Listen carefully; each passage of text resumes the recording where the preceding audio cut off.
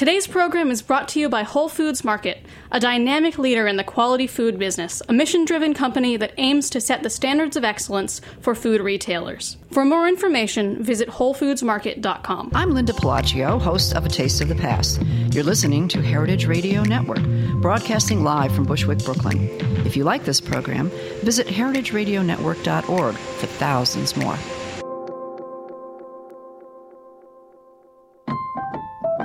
Sharp and hot with Chef Family. Sharp and hot with Chef Family.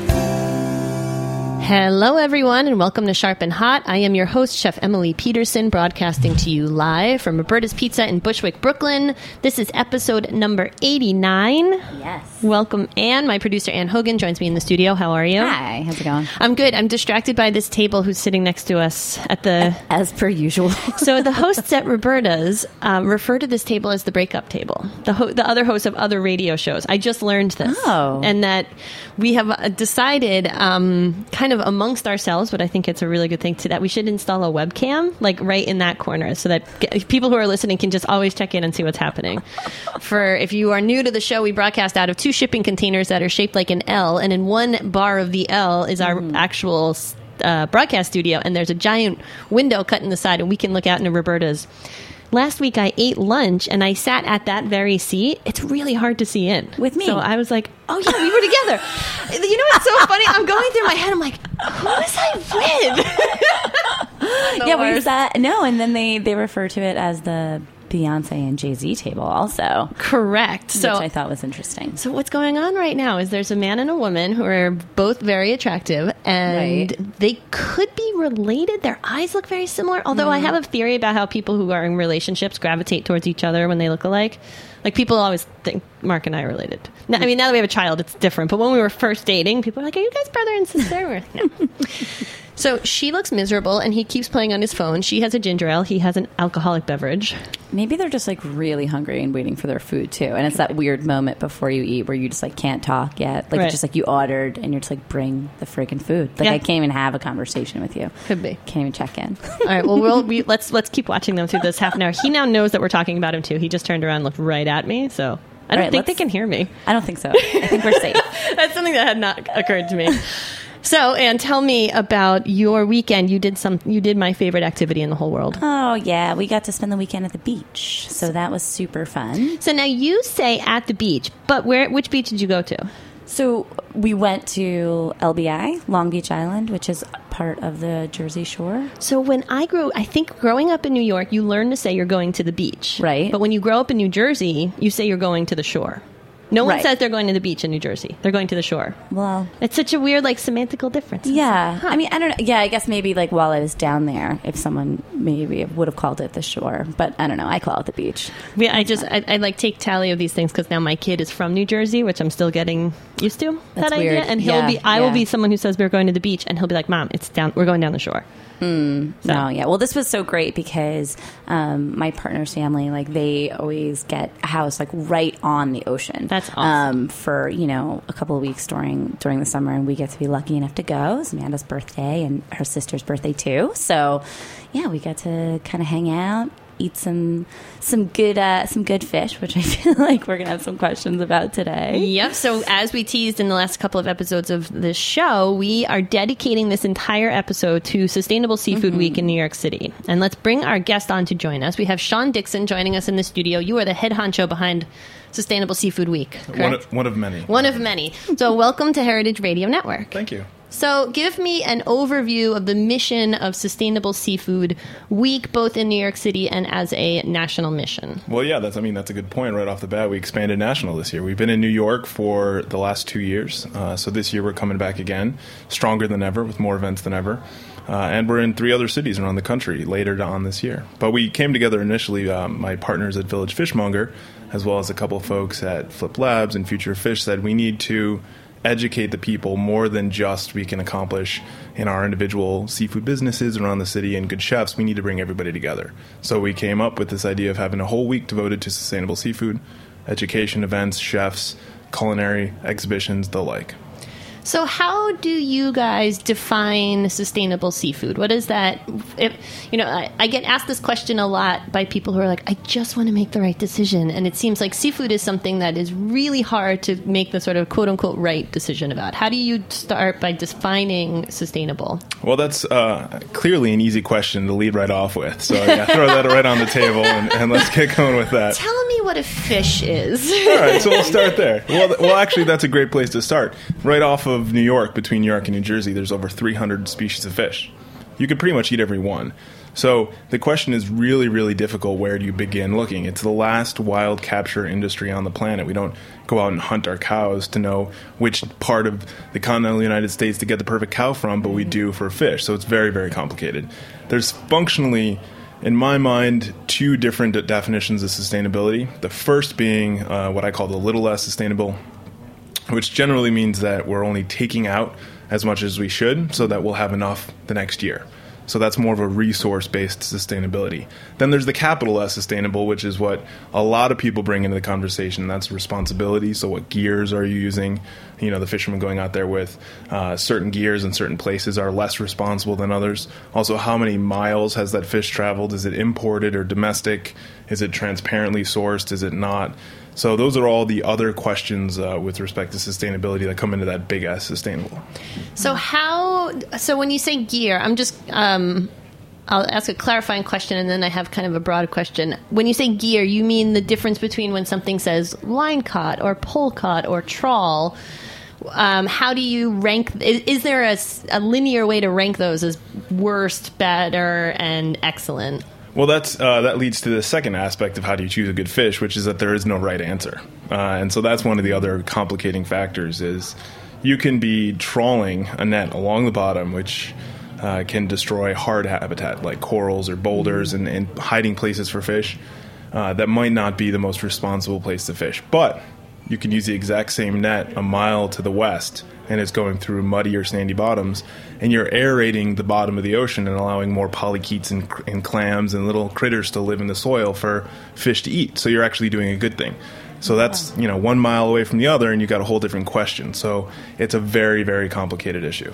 So who are some of the sort of in-between people who are making this not a retail concern? Like, is it possible to take these concerns away in your ideal world? Money's no object. You can have any government regulation you want, so that as a mom, I can go to a place and I want to talk about where you buy your seafood, and those decisions have already been cleared away for me. Well, yeah, and that's, shameless plug, Village Fishmonger NYC, where we started up a couple years ago to do just that. So we created a CSF. It's for fisheries, like you have a CSA for agriculture.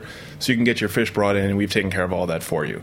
But even when we say we've taken care of all that for you, we will tell you every single time you have a question what's going on, because we don't want you to trust us. We want you to ask us. And that gets to the real go-to answer, I think, is that you really can't trust anyone. You should always question. And one of the things that everybody says, what's your one takeaway? What's your one takeaway?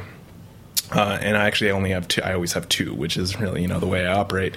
But that one takeaway is always ask questions. What are you getting and why and where is it from? Any question is a good question, because then whether you're at a supermarket or a restaurant or at a farmer's market, whoever you're asking that question of is going to ask that question back up the chain or have the answer ready to go, and both of those things are helpful. And the other takeaway is that you should always learn as much as you possibly can about your favorite fish. If you absolutely love swordfish, then learn all you can about it, so that when you're out there getting swordfish the way I love chicken wings, you can ask all about how it's prepared, and is it blue cheese versus ranch? The answer is blue cheese. And you can really build in all of your expertise on that fish. And if you want to expand your horizons, learn all about a fish you've never heard of before and you keep seeing on menus. So you got 2 fish that you can always go to, and then 3, and then 4, and build it up from there. It's a process. So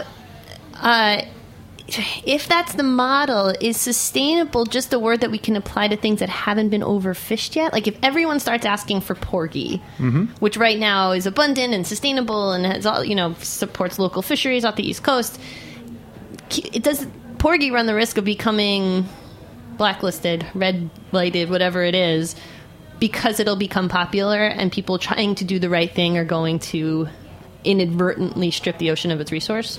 That is a very good question, and I think that that's something that we've seen a lot with fisheries all over the world, all over history, right? Is too much pressure on something that we extract way too much of it. The problem is, or the difference is nowadays we know a lot more than we ever did. So, for example, it took 500 years. Mark Kurlansky in cod famously wrote it took 500 years to overfish cod, but only 5 to overfish orange roughy.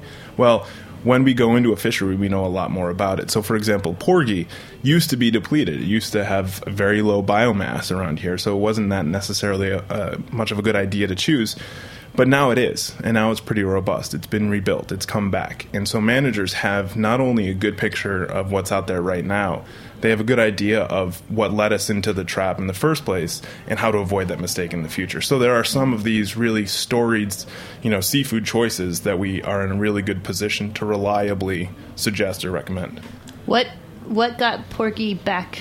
What built the population back up again? What were the changes that were made? Well, it's the changes that any wild stock of anything were implemented. So that was fishermen and government-based reductions in the capture and a long-term game plan under the federal laws called a rebuilding plan that allowed for the fishery to take a little bit of porgy, maybe as a directed catch, maybe incidentally with other fisheries, while the whole biomass came back up together across the coast. Do you know how long that took from the implementation of the rule to the rebounding of the stock enough that it now is where it is? Yeah, well, a good rule of thumb around the country is based on the law is that most rebuilding plans, the goal is to be about 10 years. So some of them are faster, some of them are slower, but the goal, I think, is 10 years. Ideally, we'd want to rebuild things a lot quicker, but you got to keep in mind that the ocean is a very huge, very three-dimensional place, and in some respects it's four-dimensional because our knowledge of the fish emerges after it's captured. So there's a time lag in what we see and what we know, so there's a lot of care put in ahead of time. There's a lot of active monitoring that goes on as fisheries are happening, and so it's in this 4D environment almost. You've got a lot of moving parts, and so that means that you can't just say no more of this until it's healthy again, because you're going to capture porgy incidentally with other species, or you're going to capture certain other swordfish when you're out there longlining pelagically for other things. So there has to be this constant state of management and constant communication between what the fishermen are seeing and what's coming in and being landed. So you mentioned the community-supported fishery, or CSF. Is that something that you have to be local to Village Fishmonger? You have to participate in it because you have to go and pick up your box and exchange the money. So for people who don't live in that area, what are some options? Like, would it be easy for someone who has a fish store in in Columbus, Ohio, to say, hey, I want to do a CSF with you and I want to get this traceability element taken care of so that it's not just tilapia fillets and Vietnamese farmed shrimp? Like, what, for people who don't have the luxury of being nearby to one that already exists, is there a proactive thing that retail customers can do? Well, yeah, I mean, and the good thing about CSFs and local transparent fisheries is that there's a lot of them popping up across the country. I believe that localcatch.org and a couple other websites are tracing these, but people. I was talking with a family in Boulder that was setting up a CSF because they've got connections with fishermen in Florida and Seattle, so there's still that functional one person between you and the dock, but you're in the middle of Colorado. So it does happen, and it is happening all over the country. But it all gets back to that question that just ask a question, just ask. And if you've got a local retail market selling seafood in the middle of, Buffalo, New York or Columbus, Ohio, then they're going to love you asking questions about sourcing and transparency. Can I have an honest feedback on that? I ask the guy at my seafood counter every time I go in there if they have something local, and he looks at me like I am the biggest burr under his saddle, and he just rolls his eyes and is like, not today. And like they're friendly and they're fine, but the best thing that I can get are clams. That's the local thing that I can get there. Everything else, it's like wild cod, but it doesn't have any of it doesn't have that transparency that I wish that it had. And I'm a professional talker, and so I have no problem pushing back and being like, well, it should, and I want to know where it comes from, and I'm not going to buy it otherwise. But I'm not sure that especially chain grocery stores are there yet on the let me help, we want to help you. Like, I think that they're still about their bottom line. And if people are buying shrimp and canned tuna and canned salmon, then that's what they're going to focus on selling, for better or for worse. Yeah, and that's a really good concern. I would say first, it's that's why I say pick your favorite fish and learn as much about it. Okay, so wait, I'll give you a for what it instance. is. Mine is mahi-mahi. That's great. Okay, that's a good choice, because every time I order it, I'm like, God, I hope I'm walking the walk. Depends on where it's from and how it's captured and all that. So let's learn a little bit more. So let's do it as an exercise. Let's say that I am I am a retail fish person, buyer in the grocery store. I'm not the daughter of a commercial fisherman. I am someone who just wants to do right by the planet and her family. So what are the questions that I should ask myself about the mahi-mahi that I'm about to order? Well, if you're getting that mahi-mahi from a retail market or a supermarket counter, then ask them who they're getting it from. Okay. They should know who they're getting it from. Whether or not it's ABC food delivery service, then they will know who they're getting it from. Then if you really want to be that informed consumer, call ABC meal delivery service and say, where are you picking up your fish? If they're getting it from a market that's a hub, a major food hub, then you can either head on down there or go to the website or ask them which vendor at that food hub are you getting it from. And so that's 3 questions you've just asked, and you've almost pinpointed the dock or the region of the country that it's coming from. So that's 3 things, and you'll find out that mahi-mahi is coming from Cape May, New Jersey. So and you have a question earlier before I feel like I cut you off. Oh, I do, but I had 2 questions. Okay, go. But they were because you had brought up farmed fish just quickly. I'm just very curious on your thoughts on farm raised fish in general. In general, yeah. I mean, is that like you huge? missed one of my first points? There's no in general with seafood. No, this is good. This is very good. This is a good teachable moment. There's not anything that's direct. And I use the parallel a lot between factory farmed animals like pigs, where we could photograph and fly over and see the environment that the pigs were being raised in, and people were horrified and suddenly were willing to pay a premium price for a farm raised pig and go to a farmer's market and talk to their farmer because they could see the poo fields and the blood and the guts and all the sad things and put a face and personify or anthropomorphize this poor little pig in a way that can't be done with the fish because they're underwater. And what we see is a pastoral, sunset behind a fishing boat or a shrimp boat coming in, and we just assume like, oh, that's so beautiful. And so I think there is this like, okay, it's not the same linear thing. It's never going to be distilled to how do you feel about X, Y, or Z when it comes to sustainability. Does that make sense? Yeah, I mean, I guess for me, whatever. There's not an in general, so I guess I should do like some more homework on that. Well, there's also it's important to note that there isn't just farm raised, and that isn't just a thing. It's just like with wild capture. There's what kind of gear, where in the ocean, it's an imported like domestic. How are you doing it? So with aquaculture, and where actually Seafood Week is presented by one of our lead city sponsors is True North Salmon, an aquaculture operation. We're also working a lot with great aquaculture operations, Taylor Shellfish out in the Pacific Northwest, and we're sourcing with a lot of great people. That's the guy who has the gooey duck. One of their guys sent me a gooey duck. Guy. Yeah, he's great. We've had him. You should spell that so people know how to pronounce that. Yeah, I know. We did a whole show about gooey duck. Well, there are great operations out there that are doing things really, really well. But it's important to take a step back and realize that you can either have hatcheries on land where it's a tank. It's inside a building. Right. You can have operations where they grow oysters in a tank but then seed them in the wild. And that's pretty fantastic anywhere you go. Then you can have open ocean. You can have places that are putting tanks or cages underneath wind farms. That's the newest idea. You can also have shrimp aquaculture where they're cutting down mangrove forests and flooding the intertidal area. So there's pros and cons of everything. That is bad for them.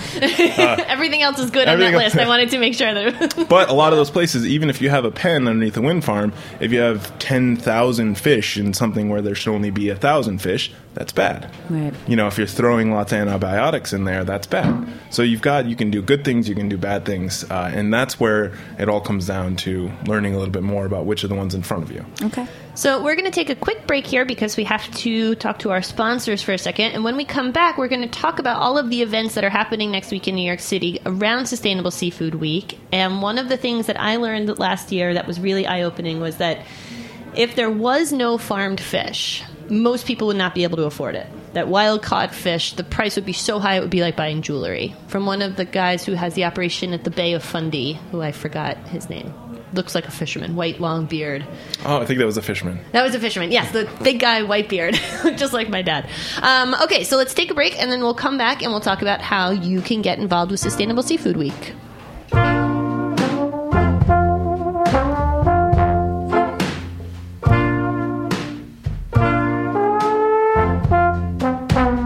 Today's program has been brought to you by Whole Foods Market. Are you a locavore? Our Northeast regional forager for Whole Foods Market sure is.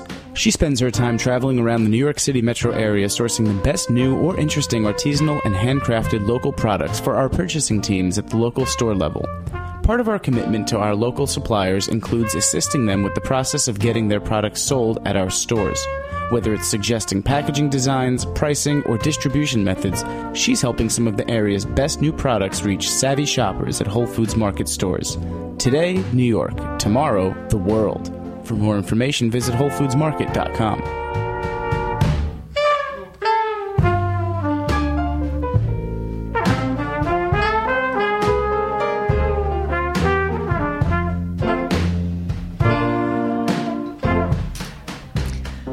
Welcome back to Sharp and Hot, everybody. I am your host, Chef Emily Peterson. We're going to check in with our breakup table here. They have had appetizers. He keeps counting things aggressively on his fingers. I think they're actually having a serious conversation about the state of their relationship. What do you think, Anne? I don't know. I feel like they could also... I don't know. They could also just be like super like emotional, like New York talkers. They could be deciding if someone's going to take a job. Like, I don't know. Yeah, it could be anything. What are you going to do? I know. That's hard. We should go out there and ask them. So I'm wondering why they're not eating seafood. Don't they know what we're talking about in here? I don't think they know. I don't think they know. So, actually, there's a really incredible squid dish on the menu at Roberto's, on the dinner menu right now, that I didn't order the other day, but it was like char-grilled shrimp with Meyer lemon puree, and the server told me that they just drop a whole Meyer lemon into the blender with some olive oil, and then oh, that sounded so good.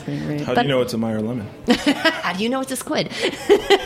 Ask that question. So, let's talk Sustainable Seafood Week. So this is an event that is organized by a group of people, right? Wendy Wiseman, who is someone that I've been in contact with, who's a wonderful woman, has organized all of these events in the next 10 days or so, starting on Sunday. Sunday's the first event, right? Sunday's our pre-launch kickoff, yeah. So tell me, what are some of the things that people can get involved with? Let's start with the gala, because I'm going to be at that, dressed all fancy. Yeah, nice. That's going to be fantastic. That's with Blue Water Grill in Union Square, so that's going to be a pretty fantastic event. That I love every year. It's an opportunity for you to go through a tasting menu, but at every station you get 20 minutes to spend with the chef that prepared your dish and the fisherman that caught it. So we've got actually 5 stations this year, and we've got 4 or 5 fishermen coming up that are going to be talking about all the different things that you're going to be eating. So you're going to cycle on through, and you'll be able to have some Cape May salt oysters and some Lund squid, and then you're going to move and you're going to be having some tilefish from Viking Village, which is on Long Beach Island, down the shore where you were, on the beach down At the shore. At the beach down the shore. And so you'll be able to discuss with the fishermen all these questions that we raised today. So it was beautiful last year. Like, there was just like this beautiful raw bar, and all these beautiful people are standing around, and it's like this captive audience of people who are all really involved. And Paul Greenberg will be there, correct? Indeed, he will. He will be there talking about his book, American Catch, which, if you have not read it already, I highly recommend it. He's an excellent storyteller and makes a lot of this come to life like a journalist and not like a scientist, which, not that there's anything wrong with science writing, but storytelling, I think, is much more user-friendly in terms of reaching a broad audience. And you'll be able to buy the book there, and I think he's going to even be around to sign a few copies if we're lucky, fingers crossed. All right. Cool. He's a super cool guy. Yeah. He is. He's also doing an event called Bait to Plate, right? Tell me, I'm going to Bait to Plate, but I don't exactly know what to expect. Yeah, that's on the Grand Banks on the west side, and so that's going to be another interesting conversation. Very select group of people. Get your tickets now, and you'll be able to have that conversation direct with Paul Greenberg. I think he's going to go into a little bit more detail at that event and really get into some of the specifics of that local catch aspect of his story.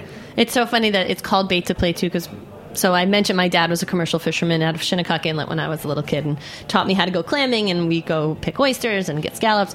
But he used to refer to razor clams as bait. He would be like, you don't eat those, that's bait. And now they're like on every New York City menu. He's like, that's bait. So we may be having some razor clams. There is a guided tour of the new Fulton Fish Market, which is not something that just anybody from the public can go and do, right? This is a pretty exclusive opportunity. Right. I mean, I guess technically somebody from the public can make their way in and buy a fish or two. This is going to be walking through with the team there, and we're going to be hearing all about what they do, what their operations look like, and really how it acts as the second largest fish market in the world, after the largest fish market in Tokyo. Really? I didn't know that. It's a massive place up there in the Bronx, and it's the whole building is refrigerated, and there's people moving and fish moving, and you can really walk through and get a feel for what's in season, which is also something that's missing from a lot of restaurants because most fish is frozen, and so here you'll be able to see things that have just come in that day and that aren't frozen, that are fresh. That sounds awesome. I am going to try to come to that. It starts early in the morning, right? It's like I think you meet there at like 5 o'clock in the morning. It's almost the day before that it's but I'll be up. There's a Dunkin' Donuts near there, so I'll get some coffee. All right. Yeah, and Dunkin' Donuts coffee is like speed. I had a Dunkin' Donuts coffee for the first time in a really long time, and I was like, I can't handle all this caffeine. There's so much caffeine. We're going to have to have another show on coffee sustainability, and then we'll talk about that. I would love to do. Oh my God. I'm terrified. Okay, and then there are 2 events that I'm going to be participating in. One is a cooking demonstration at the Union Square Farmers Market on Friday, June 26th. I'm going to be making Manhattan clam chowder and giving out taste and teaching people how to open clams. So cool. So you will get to learn how to open clams, and then we'll make that into a beautiful, quick tomato-based soup. You want to know my dad's method of teaching me when I was a little kid, the way to tell the difference between Manhattan clam chowder and New England clam chowder. And this comes from someone who went on to live in Manhattan and Brooklyn for 12 years of her life. Right. But when I was a little kid, Manhattan was a terrifying place. And the way he taught us to remember is when it's New England, you think snow. And when you think Manhattan, you think blood. Now, as an adult, I'm like, I love you, Daddy. You could have just said New England is snow and Manhattan's the other one. Bloody murder. So to kind of balance the scales on that history, I'm going to make delicious, wonderful, my favorite Manhattan clam chowder from his recipe and give out samples that will be at noon on the northwest corner of Union Square Farmers Market. And then on...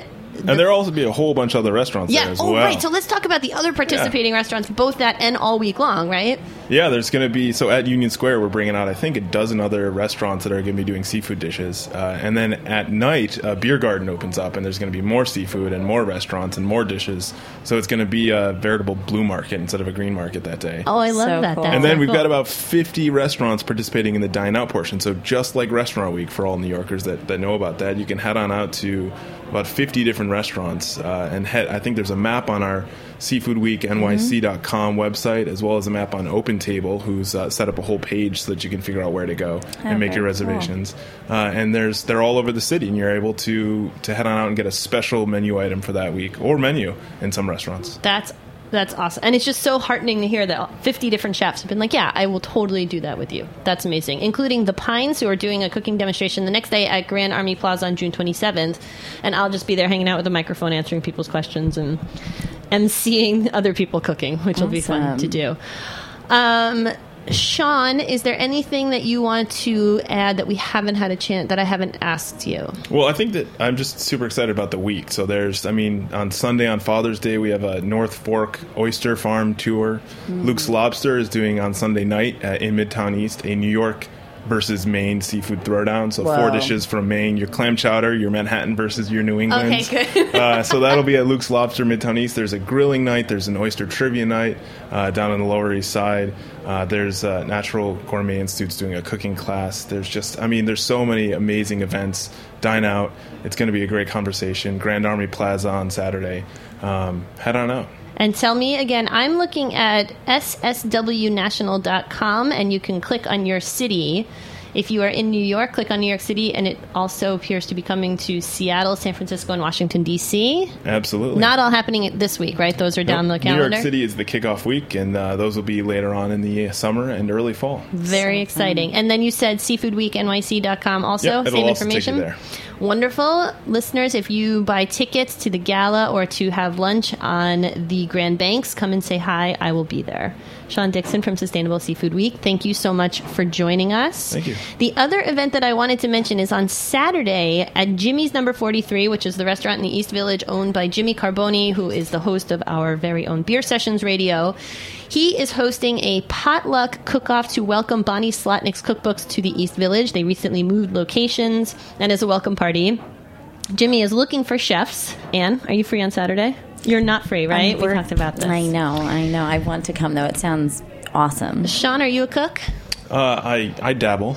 So Bonnie Slotnick's is an incredible cookbook store. She sells things that are out of print. So they're doing this cook-off at which I'm a judge with Lee T, who hosts Word of Mouth, and a couple of other people. But we need more cooks who will come and bring a dish pre-Google. So they want dishes from 30 years plus old. So like your Jell-O molds, your duck presses. So much fun. My grandma's anything. My grandma's anything. My grandmother's anything. The idea is go down to Bonnie Slotnick's, buy a cookbook that inspires you, make something out of it, and then bring it to Jimmy's Number 43, where a bunch of us are going to be tasting and judging. And you can go to jimmysnumber43.com/events for more details.